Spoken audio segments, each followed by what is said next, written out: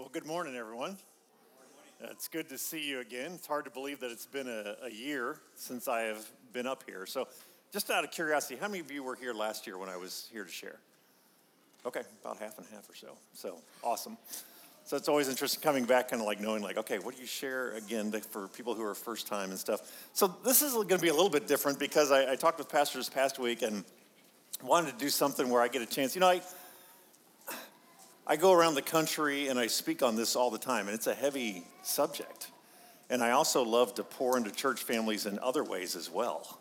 We're going to do kind of a half and half here, where I'm going to have a chance, the opening half's kind of a chance to share something that God has had on my heart that I hope is an encouragement for you in the upcoming year. And then I want to spend some time, obviously, doing updates and sharing about what's going on with Destiny Rescue. So, I look around and see so many children in here, and I'm reminded back to 2017. So in 2017, my wife and I we've adopted three girls. My son, who's here with me today, and then in 2017, we adopted three girls that at that time were 14, 9, and 3.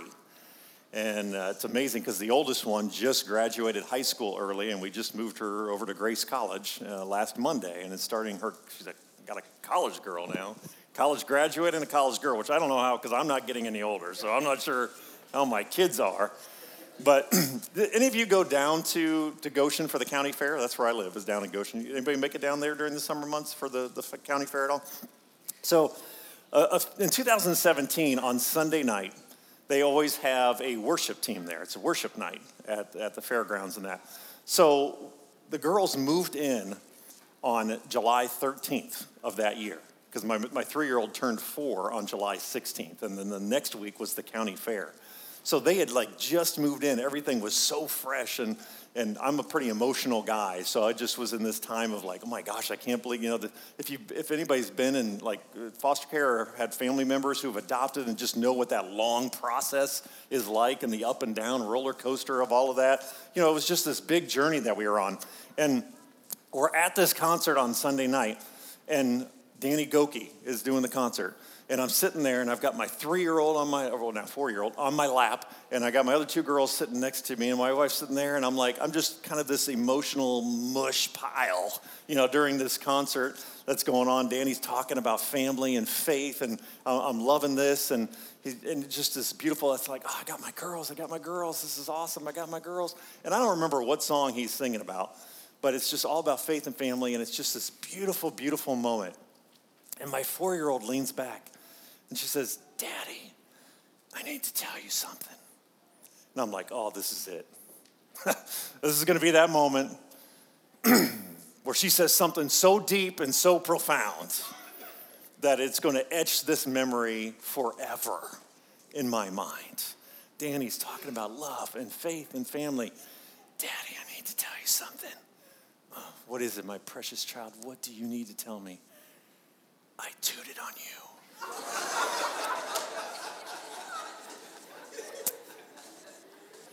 So, of course, I looked at my wife. I said, "Guess what your daughter just did," right? My daughter, my girls, my daughter. Look what your daughter just did. Now, as parents, we've all been there, haven't we, with our kids? All right? We've all had our kids do something where it's they're so precious, right? Oh, my little princess, my little girl. But then there's other times we get frustrated, don't we? We get aggravated, and it becomes this time that we get so upset about that, and we use language that distance ourselves from other people. And instead of being mine, it's yours, these, their, you, all this other kind of stuff. And I wonder, I've been reading through an Old Testament book that I'm sure many of us spend a lot of time in, Haggai, right? Y'all been in there this last week, I'm sure, right? The book of Haggai. Don't name your kid that, or a pet, or anybody else. That's probably not the best one. But I wonder, this whole idea of distancing ourselves, I wonder if that's how God was feeling when the events were happening in this book. Because throughout Scripture, we read over and over again about God saying, "My people, my people, my people." But at the beginning of this book, instead of saying "my people," he says, "these people." There's this frustration that's going on with his people, and for good reason. Now, the background is, we had this series of kings in the Old Testament, and there was a few good ones, but there was a lot of them that were disobedient, right? And after a while, God took action, and he ended up sending other countries in to take over Israel and Judah and take the people into captivity. And they were there for a long period of time, and they ended up around 538 BC, they got to return to Jerusalem. And they started to rebuild God's temple. And God's temple, did that just pop off? Sorry about that. Temple was the representation of God being with his people, the temple. That's what that represented. And the people started building that, but then they got distracted by other stuff. Just like you and I do, right? They got distracted by other stuff, and instead of focusing on the things that mattered the most to God, they instead focused on the things that mattered the most to themselves. So God raises up this prophet Haggai to confront the people, because that's what prophets do. They speak to people on behalf of God. And we read at the beginning of the book of Haggai, in verse 2, it says, "This is what the Lord Almighty says. These people," not my people, "these people say, the time has not yet come to rebuild the Lord's house." And why would God have been frustrated with them? He was frustrated with them because they gave up so easily. They made the same mistake that you and I make sometimes. They received opposition, so they thought it must not be God's will at this time. And we do all that all the time, don't we? It gets hard. This is just too difficult. So we think God isn't in it, and we just give up on it. But the truth is that the closer we get to doing something that matters to the heart of God, the more likely we are to face opposition. See, receiving opposition isn't necessarily a sign that God is against you. A lot of the times, it's a sign that you're doing exactly what God wants you to do. Don't worry when people are opposing you. Worry when no one is opposing you. The moment you start to move forward and do something and be obedient to what God has called you to do, there's very likely spiritual opposition on the way. And when you find yourself being obedient to God, and it gets difficult, and it gets challenging, and it often does, you need to say this statement over and over again to yourself. With God's help, I will choose the difficult right over the easy wrong. Would you say that with me? With God's help, I will choose the difficult right over the easy wrong. When you feel that God is leading you to do something and you feel like you're hitting resistance and criticism, it would be easy to throw in the towel, to do the wrong thing.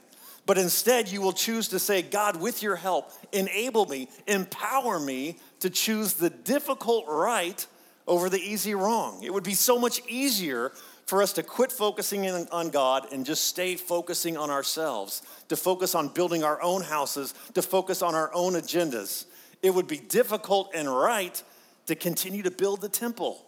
Choose the difficult right over the easy wrong. It would be so easy when someone hurts your feelings to hold a grudge, to be angry at them. But it would be difficult and right to forgive others as Christ has forgiven you. It would be easy to continue to spend more than you have and just buy whatever you want and go into debt. It's difficult and right to begin to climb out of debt, to live beneath your means, and live in such a way that you can be massively generous with other people. So the prophet Haggai, he's coming to these people and he's saying, hey guys, the time is now. No more excuses, no more fear, no more taking the easy route. The time is now to do what God has called you to do, even if it's the most difficult route. Now, do we have any teachers or teaching assistants, former teachers in here at all? So you think about, I remember I taught for a few years, and I remember sometimes students would bring an assignment to me, and they would hand it in. They hadn't finished it. It's like you're looking at the sheet, and you're like, hey, did you notice there's a back on the sheet here? It was an unfinished assignment. And I think that's sometimes how it is. Like Haggai is coming to these people, and he's going, guys, you have an assignment. You have not finished your assignment yet. Get it done. He's going to the people. He says, God has given you an assignment and you haven't finished it yet. And I wonder, as you look back on your life, how many of you have an unfinished assignment still waiting to be completed? I wonder how many of you have had God has put something on your heart to do, but you've either brushed it off or you've set it aside along the way, and you've got caught up with your own stuff instead. Look at how Haggai addresses the unfinished assignment with the people. This is what he says, starting in verse 3. Then the word of the Lord came through the prophet Haggai. Is it a time for you yourselves to be living in your paneled houses while this house remains a ruin? Now this is what the Lord Almighty says. Give careful thought to your ways. Give careful thought to your ways. Think about how you're living. Is it okay for you to be all focused on your own things while at the same time ignoring the important things of God? Paneled houses, those were high-end houses at the time. I mean, we're talking the equivalent of granite countertops, plush carpeting, beautiful crown molding, 4K ultra-definition high televisions. I mean, they had accumulated all kinds of stuff. And it's not that God is against us having nice things, because he's not. But he is against us putting nice things ahead of him. He's not against us having nice things, but he doesn't want nice things to have us.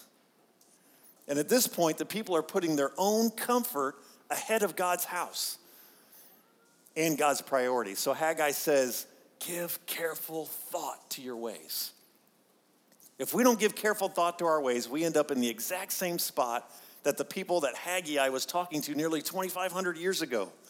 Listen to how he describes their lives when they're not focused first and foremost on God. Verse 6, you have planted much, but you have harvested little. You eat, but you never have enough. You drink, but you never have your fill. You put on clothes, but you're not warm. You earn wages only to put them in a purse with holes in it. Let me give you the modern translation. You're working your tail off, and you still don't feel like you have anything.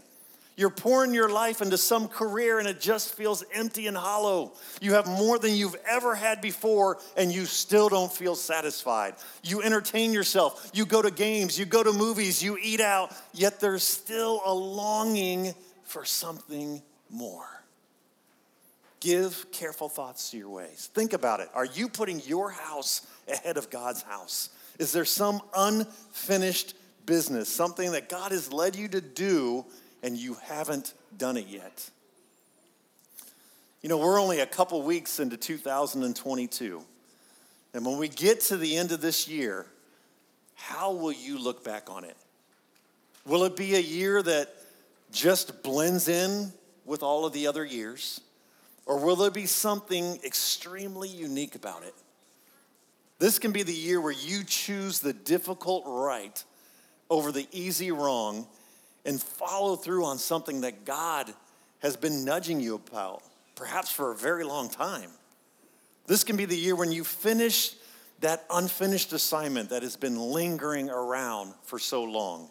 This can be the year that you give careful thought to your ways, and as a result, you choose to do something with your life that changes the trajectory and the mission of it completely.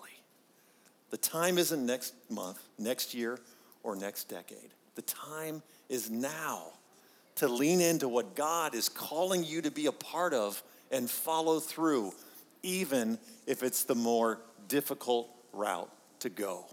So with his strength, he will guide you, he will empower you, he will lead you, and he will give you the victory. So my wife and I, we live in Goshen with our kids, and I've been with Destiny Rescue for 3 years full-time now. So I've been a pastor for 23 years, and in 2015, I brought Destiny Rescue into the church that I was leading in Goshen, and it was just a game changer for us to get to that place of realizing that, man, we need to do something about this. This is a massive issue. We need to do something about this. And in 2017, I was asked to start serving on the U.S. board. They had the money crunchers, but they wanted a pastor's perspective on the ministry from a leadership standpoint as well. And then at the end of 2018, it was August of 2018, I was going through this time with our elders and saying, I feel like, every year I sit down and I ask myself, and we process this with the elders, am I still the right person to lead here at this church? Is this still the right fit for me? I feel like the answers are different. So we took about a month to process that, and we realized, God was calling me to something different. So I did what any rational person would do. I announced my resignation before I had anything else lined up, right? Because that's the normal way to do things, right? No, it was this incredible transition. We announced in October because for me it was important for my church family to know that this was a step of obedience. I mean, this is what I talked about all the time and encouraged them to and tried to empower them to do is to take steps of obedience when God is leading.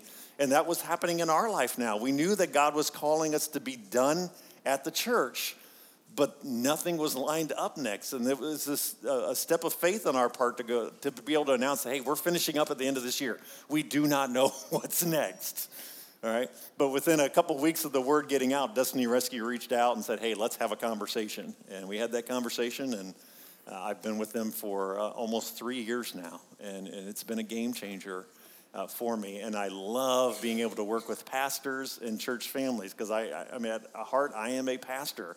So for us as pastors, there's nothing that we love more than seeing our people engage with those things that matter to the most and are the nearest and dearest to the heart of God. This is one of those things that matters the most and is nearest and dearest to the heart of God. So some of you, I don't remember if I told Tony's story. Let me tell this real quick before we get any further into this. Tony is our founder, and we have been doing this. This is our 21st year of rescuing kids. Tony went to Thailand on vacation with his wife in 1998, and while they were there on vacation, he overheard what turned out to be a trafficker talking to another tourist, offering a young child for $400. And that became his introduction to this reality of like, wait a minute, what's going on here? Are you kidding me? And his prayer became, God, have mercy on these kids. Who wouldn't pray that, right? And they went back home. He's from Australia. And God did what he often does in a lot of our hearts. He didn't let go. And he kept stirring in Tony's heart. And over time, that prayer changed from God have mercy on these kids to God have mercy on us if we don't do something to help these kids. And they sold everything they had. He was an electrician by trade. They moved to Thailand in 2001 and started rescuing kids out of trafficking situations. So this is one of my favorite verses related to what we do. Psalm 82, verses 3 and 4. Listen to that. Think about it through the lens of what we're talking about right now. Listen to these verses. Give justice to the poor and the orphan. Uphold the rights of the oppressed and the destitute. Listen to this. Rescue the poor and the helpless. Deliver them from the grasp of evil people. That goes right back into our verse that we shared this morning, right? That's God's marching orders for us. Deliver them from the grasp of evil people. Sometimes, guys, there's a literal interpretation to that. And that's exactly what we're talking about today. And I couldn't help but think about this quote. Tomorrow's Martin Luther King Day, so I couldn't help but think about this quote. Think about how this ties into this. Martin Luther King said this, our lives begin to end the day we become silent about things that matter. Our lives begin to end the day we become silent about things that matter. Here's what we're talking about, statistic-wise here. Human trafficking is the fastest growing criminal activity in the world. It makes more money than illegal drugs and firearms now. The best estimate is right now, human trafficking makes over $150 billion a year. $150 billion a year. And 99 billion of that is specifically sex trafficking. And what we know is right now there's over 1 million kids around the planet who are being used in that capacity over and over and over again. So Southeast Asia is the worst place. It happens everywhere. It happens in every country. It happens in every state. It certainly happened here in Michigan. It's happening in Indiana. It doesn't happen equally everywhere. Southeast Asia is they estimate about 3/4 of the children being trafficked are in Southeast Asia. There's a lower view of women in general in Asian culture. There's less opportunities for women as far as what kind of jobs they can hold. There's more responsibilities for younger girls to take care of parents as they get older. That responsibility falls to the oldest daughter. So there's all these things that are going on that create this horrible, perfect storm of trafficking at all-time highs. It's about 3/4 of those are in that section of the world. So that's been predominantly where a lot of our work has been. But this year, we have moved into Africa as well. We're in Uganda, and we've been getting kids. Street prostitution is very much a big thing there. So we've been scooping up kids all over the place with that. And then we've also moved into, and there's certain countries that are undisclosed because of our faith or because of the danger of what it puts our undercover agents into. We don't talk about, especially when we're being online and all those kinds of things. So we do have several new undisclosed countries that are in different places around the world as well right now. But as of right now, we are rescuing in 9 different countries, and our goal is to be in 30 countries by the end of 2030. So this is the good news in all of this, that our goal last year was to rescue 1,283 individuals. We just got our final numbers. We almost hit 2,400 rescues last year. 2,400 individuals whose lives have forever been changed. And the ripple effect of that, because it's not just the effect it has on them, it's the effect it has on their families and their future families as well. And you guys, because we did a Rescue Sunday here last year, and you guys responded to that, you are directly responsible for some of those rescues. Because of this church family, God used this church family to set some of those kids free. Kids that 1 year ago, right now when I was here, had no idea that help and hope were on the way. But because of your response, we were able to get them out of those situations, and their lives are totally different now because of that. So I thank you for that, and that's something that we should celebrate together because it's an awesome thing. So how does all of this happen? Our front line is constantly on the lookout for children who are being preyed upon and exploited. Girls like Lee, who at the age of 15, she was kicked out of her house in a small village, and she went to look for a job in the nearby city. And she was tricked because she went there and she was promised a job at a local restaurant. And it turned out it wasn't going to be a restaurant. They gave her a new dress. They gave her makeup, said, hey, stay here for the night and you'll start working tomorrow. And within an hour of being there, one man after another showed up all night long. And that became her introduction to her new life for the next year and a half before our agents got her out of there. Girls like Bodum, who grew up in a loving home, but her father died when she was young, and her mom didn't make enough money now to be able to support the family. So she went to a nearby city. She was a naive girl. She got coerced into working at a brothel, and she was used over and over again, and she felt dirty and full of shame all the time.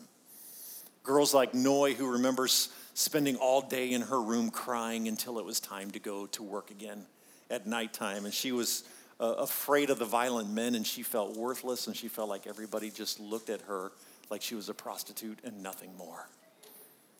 Our team is relentless about finding these kids and setting them free to live out their God-preferred futures. So I'm going to just take a few minutes to go through. There's 4 different kinds of rescue that we do. And some updates that go with each of those. Some of you may have heard about some of these last year, but all of these, are always changing all the time. So the 4 primary kinds of rescue we do are covert, border, raid, and interventional. Interventional is kind of a catch-all. Like we do get involved with labor trafficking. That's something we do get involved with. We get involved with rescuing kids who are forced to be street beggars. We get involved with that kind of stuff too. Temple prostitution, that you read about in Old Testament, still very much a thing. We've rescued 12 and 13-year-old girls out of those kinds of situations. But our primary 3, that's the ones that we're going to talk about. The border stations. So Nepal is one of the countries that we rescue in. And what's happening, like many countries, and even here in the U.S., is traffickers are using social media to connect with kids. In fact, when we do these rescues at border stations, over 50% of the girls that we interview, they first met their trafficker on social media. And that happens anywhere around the world. You will find that truth to be a reality. In fact, if you have kids that are on social media, you need to have those conversations about how to be intelligent, how to be smart on converse. When I'm talking to my kids, I'm like, hey, if you don't know this person in real life, you have no business being connected to them on social media. There's no benefit to that whatsoever. If you have younger children who are playing video games, those video games have chat features in them nowadays. Traffickers are all over those. You need to talk to your kids and your grandkids about the dangers of being online, social media, and video games, because it is everywhere. Traffickers are all over the place, and they're making more and more use of any kind of digital platforms to be able to find kids. So our border stations, we've added more. Last year we had 10 border stations. We now have 14 border stations, and we're looking to double that in the coming years as well. But this is places where these girls that live in Nepal, or one of these neighboring countries, an undisclosed country, traffickers are going in there, and they're promising great paying jobs. And when you're in these third world countries and you're extremely poor, you hold out hope for anything that you hear of, like, oh, this could be the answer to my family's problems. And so they're going and they're traveling across these borders to work into India, and it's dangerous countries to be in. So we're going in there, and almost all their agents at these border stations are actually native females for our border stations. And they're sitting at the border. They have the armed guards behind them because we have what's called an MOU, a Memorandum of Understanding, that allows us to work with the government on this. So anybody who comes across that border that looks like a minor, they have permission and authority to stop and ask them questions. And in that conversation, if any red flags go up in that conversation, they call back to the families to find out, do you know your daughter's here getting ready to cross this border? 99% of the time, they have no idea their daughter's at that border crossing. And if she takes one step across that border, she will never be seen again by her family. So the good news with these is these are preemptive rescues. We're rescuing kids before they've been abused, but it's definitely something that was going to happen if we didn't intervene in that traffic flow. But that's about a quarter of the rescues that we end up doing. Covert rescues. Now, we're one of the few organizations that actually has our own undercover agents. We have typically 35 to 40 full-time undercover agents. I'm on our U.S. team, so I'm not an undercover agent, but when I travel to our countries where we rescue at, I get to go out undercover with our agents. So when we go out with covert rescues, we're going into places that we've identified are using and abusing underage girls. We're going in as a group of guys that are out for a fun night on town. So we're going in, we're sitting down, you order your drinks, girls gather around the table, and then you select who you want to sit with or very likely be taking with you that night. In fact, the number of places you go into, they don't have hello, my name is tags on them. Nobody cares what their name is. What a lot of places have is literally numbers pinned on them, and that's how they get ordered for the night, is by number. We go in there, we go into information. We get the youngest ones to sit with us. We go into information gathering mode, trying to figure out how old are they, contact information, anything we can do to verify that they are a minor. And then the hope is that after a couple nights, we've built enough trust that we can pay what's called the bar fine. They think we're, going to where to do what. But the reality is we're taking those girls to a safe place where one of our caseworkers or native-speaking agents is able to say, hey, this is who we really are. This is what we can do to help you get out of this situation and start living out that God-preferred future for you. So that's about a quarter of our rescues. And then half of them is the raids. That's where we take things to a whole nother level. Because we have those MOUs in place, now our guys are able to go in. They've got the hidden body cameras on them. So now we're going into places. We're not just looking for underage girls. We're actually gathering video evidence against the traffickers as well. So when we get the green light from the local police that we have enough evidence, we go in as a joint team and do a raid on places. And now we're able to rescue girls, arrest traffickers, shut down establishments that believe they can use and abuse kids, and we're able to prosecute those traffickers to the fullest extent of the law. So in places like the Philippines is a country that we do a lot of rescuing in. In the Philippines, if you're caught trafficking 2 minors, that's a 30-year sentence, and 30 years for every child after that. 2 years ago, we were part of helping arrest a couple that was trafficking 10 minors. They each got a 270-year sentence for that. For me, that wasn't enough. But the countries are serious about this, and they are battling after this. So what I want to do now is I sent a short video, and in this video, this is Tony, our founder. You're going to hear him directly. And this is him. I don't know if we can, I didn't even ask about that, if the lights can go down during, I don't know if it's a little easier to see that. But this is Tony, our founder, who's going out on one of these undercover missions. And look what he found out while he was out on that mission.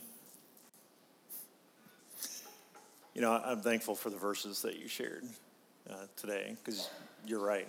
There's nothing pretty about what we do. There's beautiful stuff on the other side of that with rescues. But the stuff that our agents have to go into night after night and be around, and the environment that they have to be around, and the reality that they have to be exposed to over and over again is one of the worst darknesses on our planet. And I'm so grateful for those frontline workers. I know I heard from our lead agent in the Philippines, and those guys are out typically at least 6 nights a week. They are relentless about looking for girls who are being used and abused. Here's something that I always remind people of, though. Like, in these situations where you see something like that, where we were able to get that girl out of that situation, those girls and the stories that I shared about Lee and Bodum and Noi, those girls, their stories don't start on night like this, where our guys get in them. Their freedom story does not start on those nights. Their freedom story starts on mornings like this, when God's people get stirred up and decide to do something. And because God's people here get stirred up and decide to do something, that sets a series of things in motion that ultimately leads to kids being set free. But it doesn't start there. They don't get to do what they do on nights like that if we don't do our part before that. What we do together, what we choose to do together, what we choose and how we choose to respond determines what they are able to do. So what each of us does and how we respond is so very important. So that means that you and I can choose together to start some new rescue stories today, in our time together today. How do you do that? Well, first let's talk about afterwards. So after we've rescued kids, it's not just about setting kids free. It's about keeping them free. You don't need to read all the details on that. This is what you need to know. The Freedom Plan. It's a unique plan for each girl. And the people who know each of these girls the best is going to come alongside them and make sure that they have their needs met the best to set them up for success for the long haul. So they're going to come along and they're going to look at what are their medical needs, what are their emotional needs, their educational needs, their spiritual needs, their psychological needs, and they're going to put a plan in place that's going to help that girl be successful for the long haul. And part of that is we partner with over 100 organizations. Some of those do aftercare, some of those do job training. It doesn't do us any good to rescue kids if we don't do aftercare and then set them up successfully with a job to be able to safely support themselves for the long haul. So it is a holistic ministry. We're most known for our rescue efforts because we're one of the few organizations in the world that's actually going in, and we're the only organization I know of that's focused pretty much exclusively on children for trafficking. Now, when we go in and do those raids, we take everybody with us. So we end up getting girls that are 18 to 25, and sometimes a little bit older than that as well. But of those 2,400 rescues last year, over 75% of those were children under the age of 18. But we do end up getting over 18 because of that raid dynamic. But everything we do starts by looking for underage girls. That is our primary motivation in all that we are doing. So how do we get involved with this? How do you do this? This is what we know on a tangible way. We know, because we've been doing this 21 years now, we know on average it costs about $1,500 to rescue a child. That's the average cost to fly our agents in where girls are being used and abused, do their undercover work, which has expenses with it, and then get that girl to a safe place to start her freedom path. On average, it's about $1,500. So we know for every $1,500 that's raised towards rescue efforts, we know a child's going to get rescued.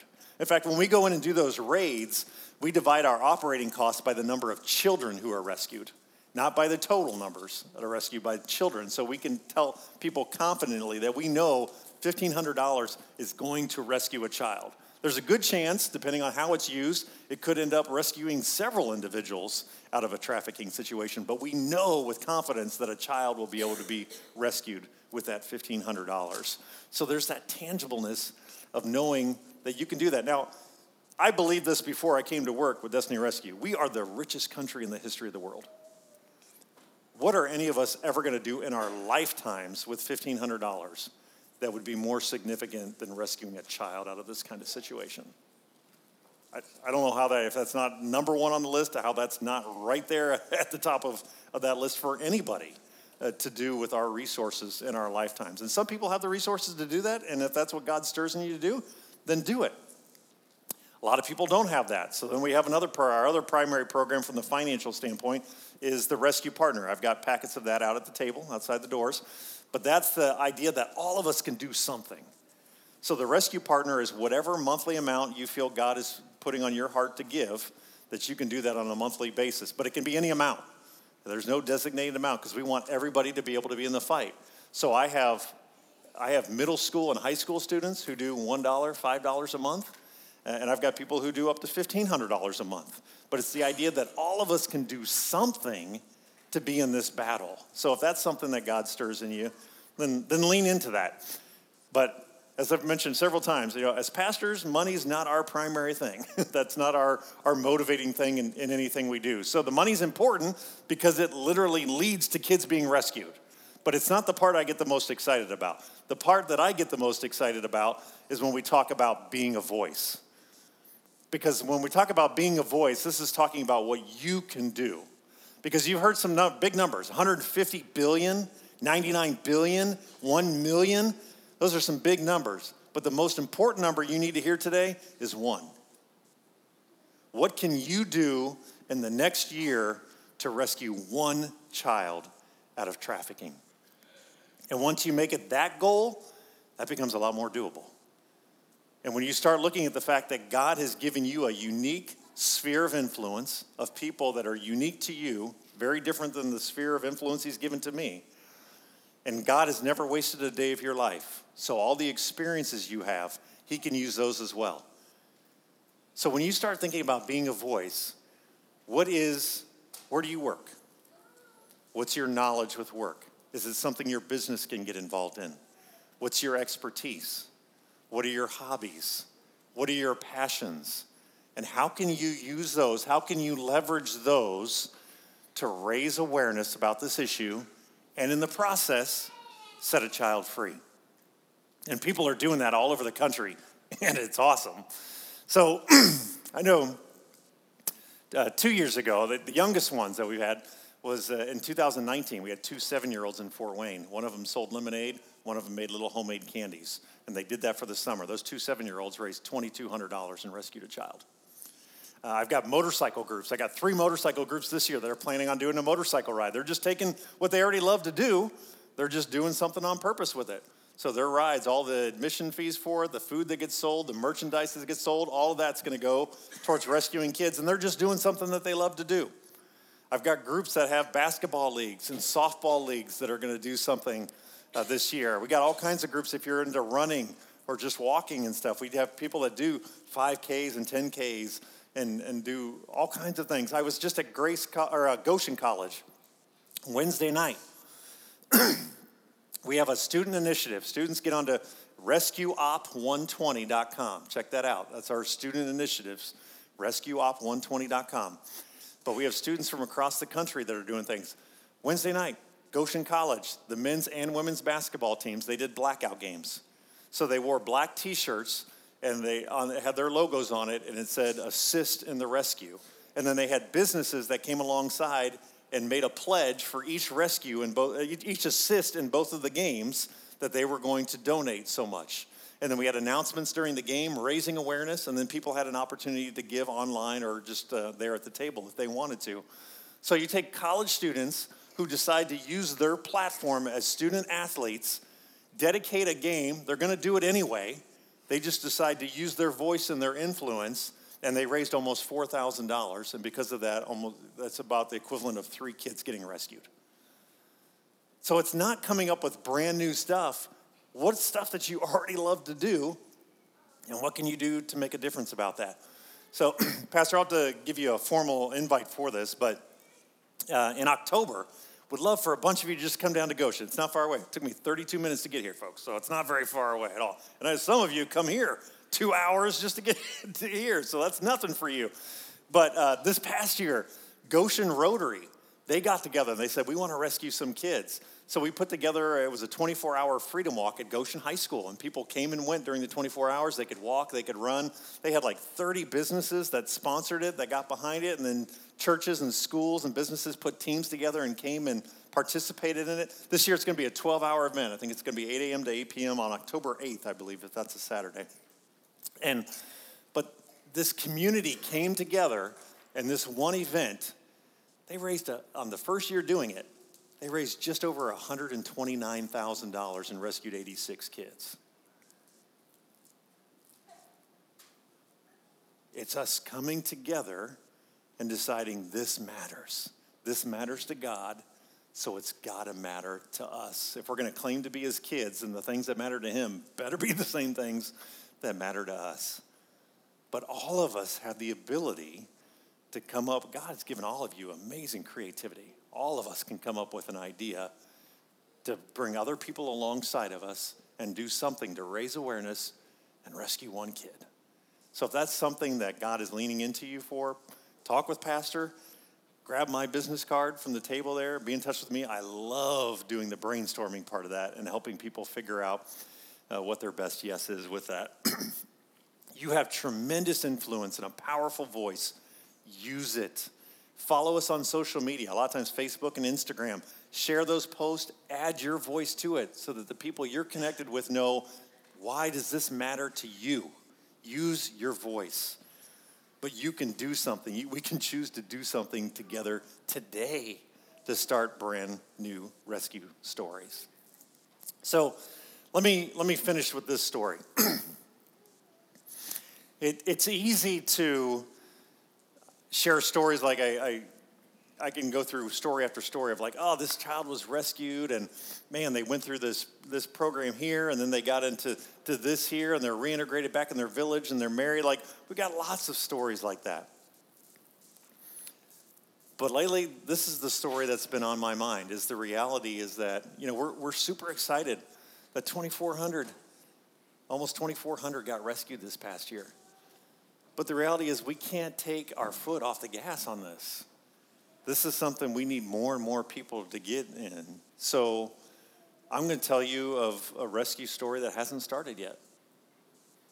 So in one of our undisclosed countries that we just got into this year, our CEO, Kirk, he went to this country to sign that MOU, that Memorandum of Understanding we were talking about. And while he was there, he went out with the new task force on their first night going out undercover. And they went up to this place where they believed that kids were being trafficked. And they walked in there and they pretended to be customers, just acting like they were out for a fun night. And sure enough, soon enough, a trafficker came to them and approached them and asked if they were interested in some ladies. And they're playing the part. And they said, yeah, but we're interested in young ones. Do you have young ones? And he said, oh, I've got 2 young ones. I've got a thin one and a thick one. And that's all he ever referred to those girls at, is in that entire conversation, was the thin one and the thick one. And then he proceeded with great delight to share with Kirk what he himself had done to those girls. And then our team got to go and meet those girls. They had the video cameras on them, so they got video evidence of those girls, got video evidence of the trafficker. And then they started talking to the trafficker about, because they want to know how big this network is. So they said, do you have other young ones? And he said, oh, yeah, I can get all kinds of young ones. So then Kirk had to come back to the U.S. So at that point, they started gathering video evidence, but then the team, once we landed agents in the field, we're going to start looking at how wide is this network for this trafficker? How deep does this go? How high does this go? But it takes a while to get those teams in place, to get new agents. When you open up a new country, you got to train new agents, and they got to get familiar, and they got to build a relationship with the existing agencies that are in that country, and that takes time. So as of right now, those two girls are still being trafficked and are still simply known as the thin one and the thick one. And it's because of people like you, it's because of churches like yours that we get to rescue girls like that all the time. And they're not known as the thin one or the thick one or the ugly one or the old one. They get their names back. They learn what it means to be loved again. They get introduced to the gospel of Jesus Christ. And they're given hope, and they're given a future that they didn't even know was possible. And that happens because of people like you and because of churches like yours. So from the bottom of my heart, thank you for being partners with us. Thank you for setting kids free last year. And I trust that you are just getting warmed up. So thanks for being in this battle with us. Pastor, thank you so much for your partnership, for your personal heart for this as well. And I'll let you close things up this morning. But thank you so much for allowing me to be here. It was good to see a lot of familiar faces again. Thanks.